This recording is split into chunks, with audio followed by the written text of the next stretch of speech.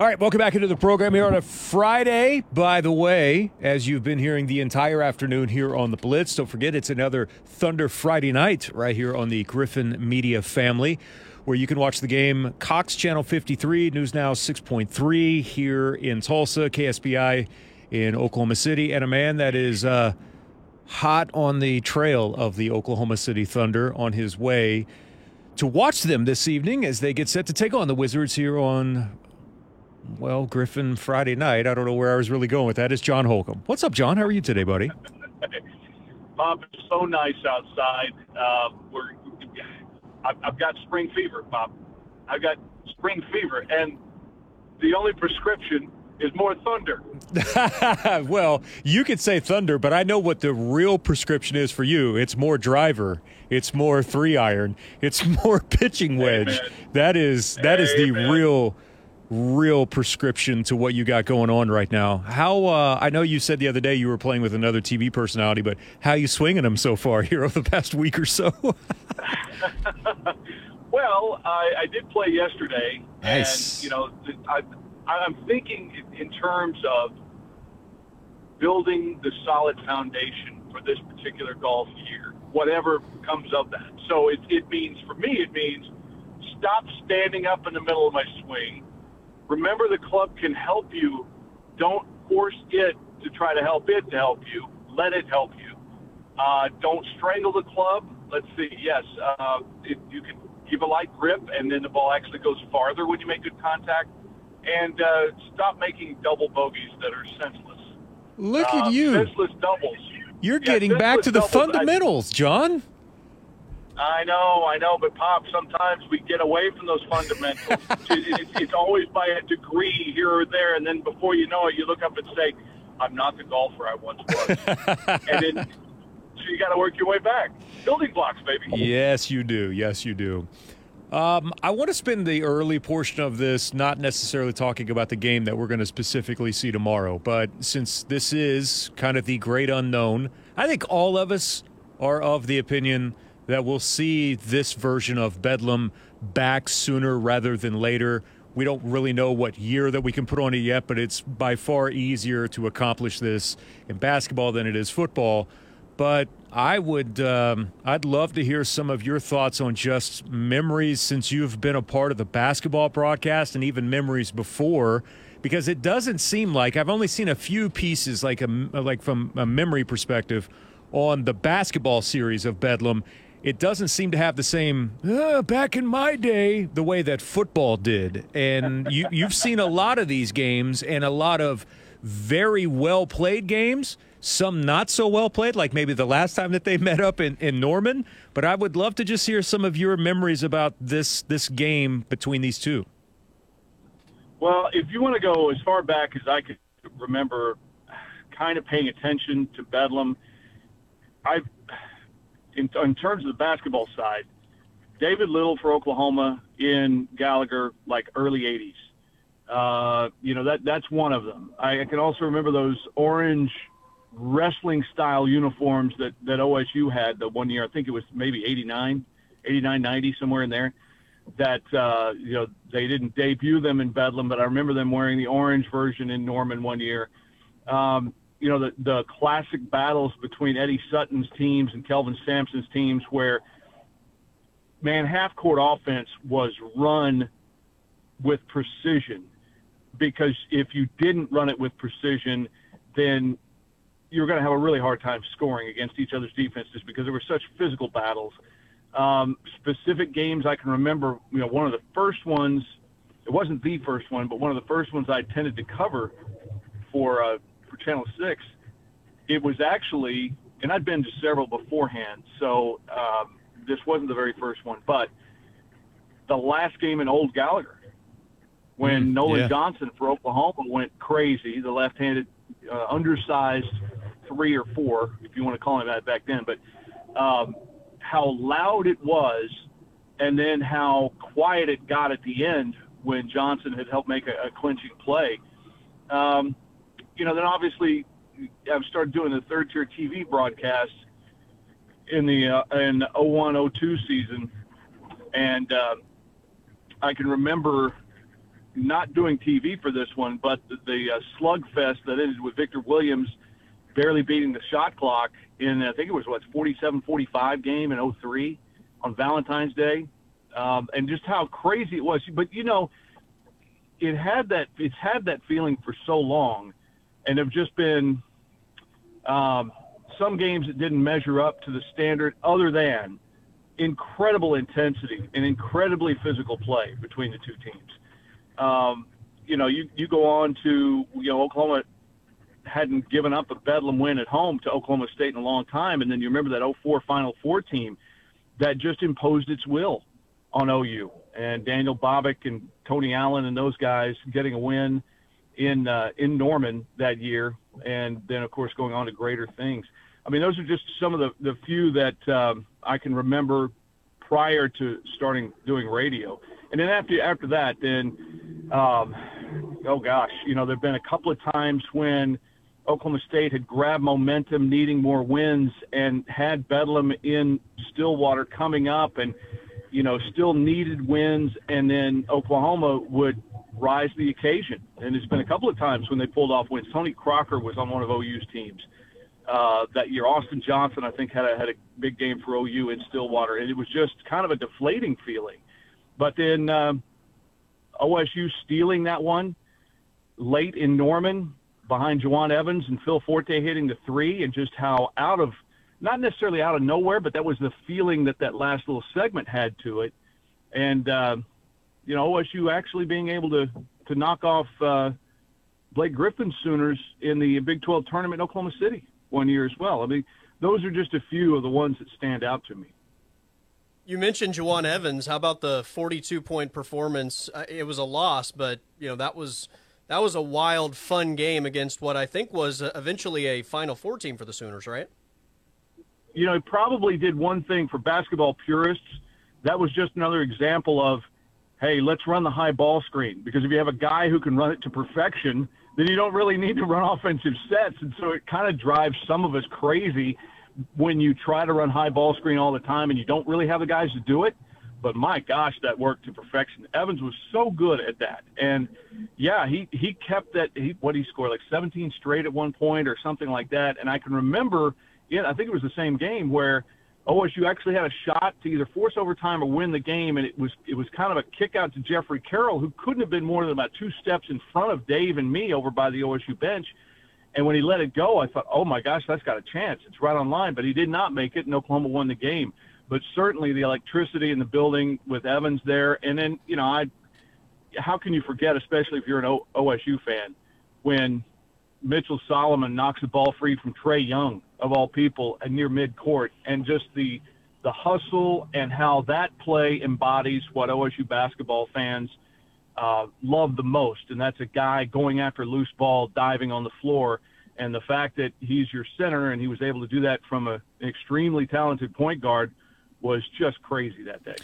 John, there was a point in the early 2000s that I think that you could make the argument, because at that point, Eddie got to Oklahoma State in 90, I think was his first year. Kelvin got to Norman 94-ish.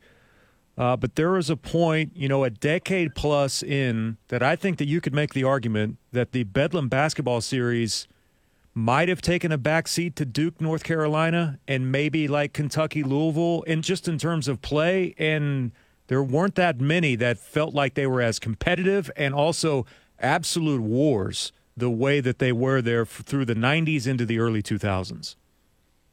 Yeah, both programs had established themselves as perennial tournament teams and teams that you were going to have to play well against to give yourself a chance to win, that was back in the Kelvin Sampson denim dress shirt degree antiperspirant days, too. Yes, it was, with that red tie. Yes. And the other thing that was so great about that time frame is that no matter who you rooted for, okay, if let's say you were an Oklahoma State fan, you hated Rinzai Stone so much. You hated Ryan Humphrey.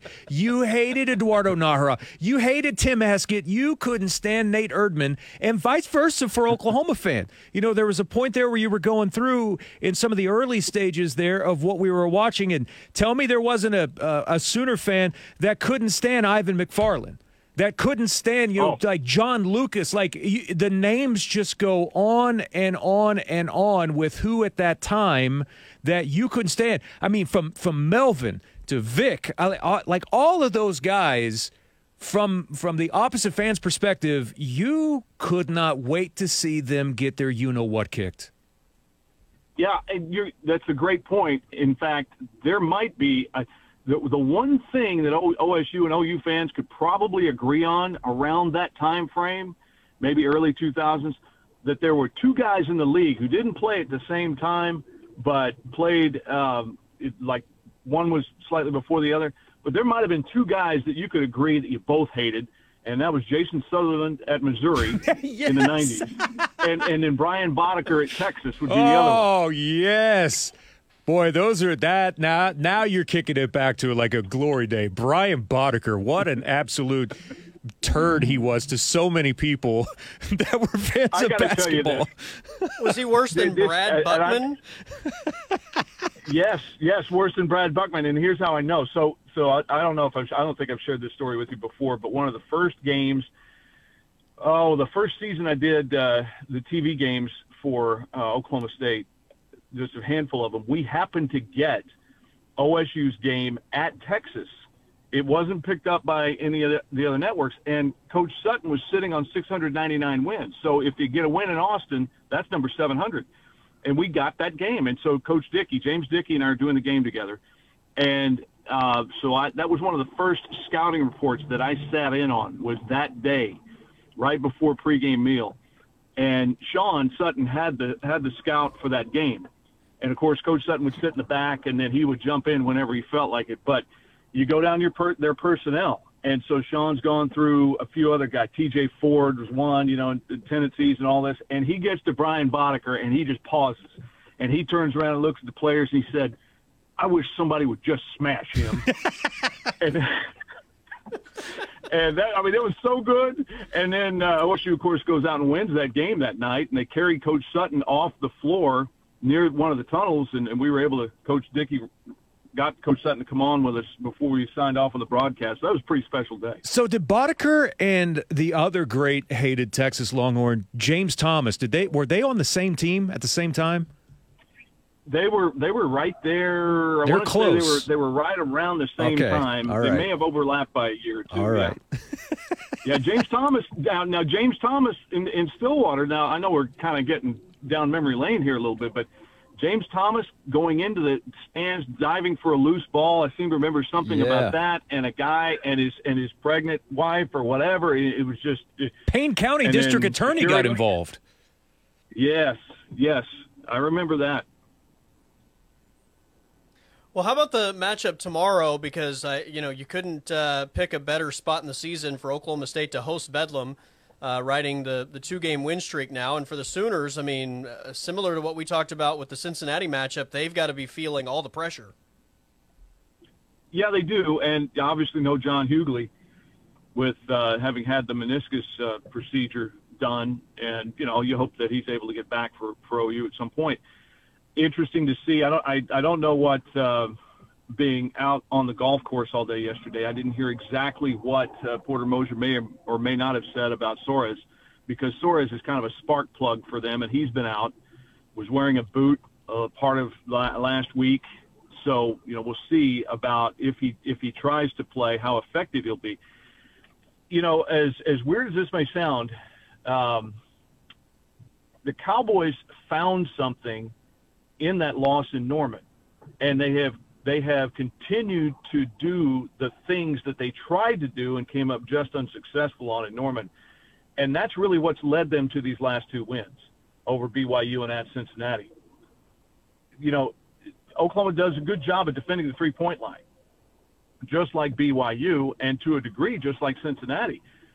But now BYU didn't show that on Saturday in Stillwater, but what the Cowboys did, knowing they were going to get run off the line you know what? We've got to be aggressive. We've got to get to the rim, and if we're not going to have open threes to knock down, we've got to find a way to manufacture some other points by getting to the free throw line or whatever. So they continued to attack the inside against OU. They got 7 shots blocked in Norman in the first half, and, were able to take advantage of a sloppy OU performance in that first half to stay close. But they didn't give up on it. They didn't just sit around and say, okay, well, we had 7 shots blocked, we might as well just shoot over the top of a defense. They didn't do that. They stayed aggressive. They didn't have success ultimately, missed too many shots in Norman, but they stuck with that plan. And you saw the inside-out effect against BYU, and then you saw an awful lot of going to the rim in Cincinnati, and it helped complement the outside with all the aggressive ways that you were able to do it. And I think that's something that they're going to have to continue to do tomorrow, regardless of how many shots that OU is able to alter. Last week you made a point, and now you're starting to see Mike Boynton kind of double down on it. But everything that we had talked about John Michael Wright at the beginning of conference play to where he's at right now, Boynton said John Michael Wright has been phenomenal. That was a quote on that. You were kind of touching on that last week as well. That is the type of, I think, leadership, maturity that a young team needed at this point in the season, and he's done it when we had questions of whether or not he was, going to even play himself even into an opportunity. He has, as we kind of touched on back then, he's seeing the light at the end of the tunnel in terms of the end of his collegiate career, and it matters to him. And I flash back to 2 or 3 of the road trips where Dave and I've been with the team, and who you kind of keep an eye on who, if there are certain guys that hang out with, other guys, and not that you've got cliques going on, but that you see who seems to get along with each other pretty well. And John Michael Wright made it a point. He would sit with Jamiron Keller, early in the season, all through things. And, they don't sit next to each other with every single plane ride, but more often than not, they're close together. And now seeing what Keller has been able to do the last 2 games, I've kind of thought back about that, and it's not like I'm trying to stick my head between the 2 seat cushions to hear exactly what they're saying, but I think it's some of that leadership and some of that confidence has rubbed off on Keller, and that is, as much as anything in these last 2 games, you started Jamiron Keller these last 2, you've won them, and what's the number one thing that he's brought to the table? He does not shy away from physical, aggressive play, and he will get after you, and he will just keep coming. He had a great shooting performance against BYU, but it was the little things that he did on Saturday that made the huge difference.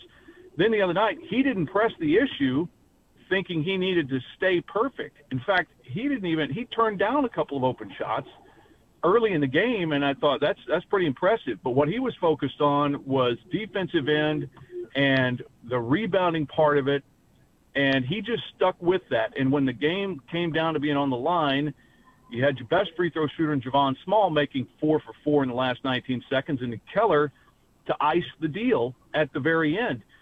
But the play where he got the ball, where Cincinnati was trying to miss the second free throw down 2 and grab the rebound, Skillings, big 6'6", 6'7" guy, very athletic, made some bonehead plays during the game, but Skillings is out there beyond the top of the key, kind of off to the right.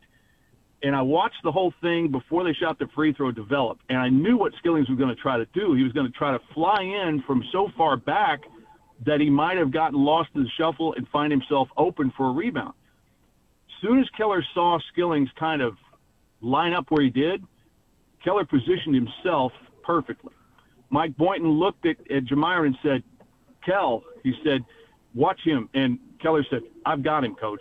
And sure enough, that miss went to that side, and Keller had Skillings boxed out. And it's those little things. As Keller told me afterwards, those little things become big things, and I flash back to John Michael Wright's leadership and talking Keller through things and helping him to stay patient, knowing that this kid could help you when he's ready to go. I'm assuming tomorrow's going to be the best crowd of the season, right? Yeah, I don't think there's any question. I think you'll have the best crowd of the season by far. if and there won't be. I doubt there'll be as many OU fans as there were Kansas fans in Gallagher, but that's kind of that's a every year thing. Are the police after Dean, John? Well, they're going to have to find a way to get across the English Channel once they land their plane and catch up with the cruise ship that's going down the Rhine. All right. So, all right, never mind. Sorry. I mean, I think he's getting back this weekend. I don't know, but he's enjoying things.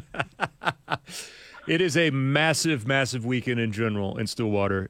Colby talked about the crowd for Bedlam, but then you got the wrestling match with Iowa on Sunday. Everything that's going on right now, it's happening right now on the campus there in Stillwater with softball getting ready to come back and their hot starts. Good time to be a Cowboy, John. Sure is. Women's tennis team still ranked number 1 again this week. The men's tennis team in the top 25, and you've got those championships coming up in May out there. I've already talked to Travis Meyer, seeing what he can do in advance to make sure that we aren't dodging tornadoes in May. So we'll see. If anyone can do it, Trav can. Trav can. John, appreciate you, man. Have fun tonight with Thunder Duty, and we'll make sure to tune in, you and Dave, tomorrow right here on the Blitz 1170 for another and potentially final edition of Bedlam, at least for a while. Well, I can guarantee you this weekend should be more fun than a shot in the eyeball. Please tell me you don't have any more of those coming up. Are you done with these shots? April 2nd, because I moved it from April 1st because I didn't want any sort of April Fools going on with a shot in the eye. All right, man. Have a great weekend. See you, Roy. That's John Holcomb joining us here on the Blitz 1170. And as always, we're streaming live on the Blitz 1170 app, live from the Tulsa Oilers Hockey Studios.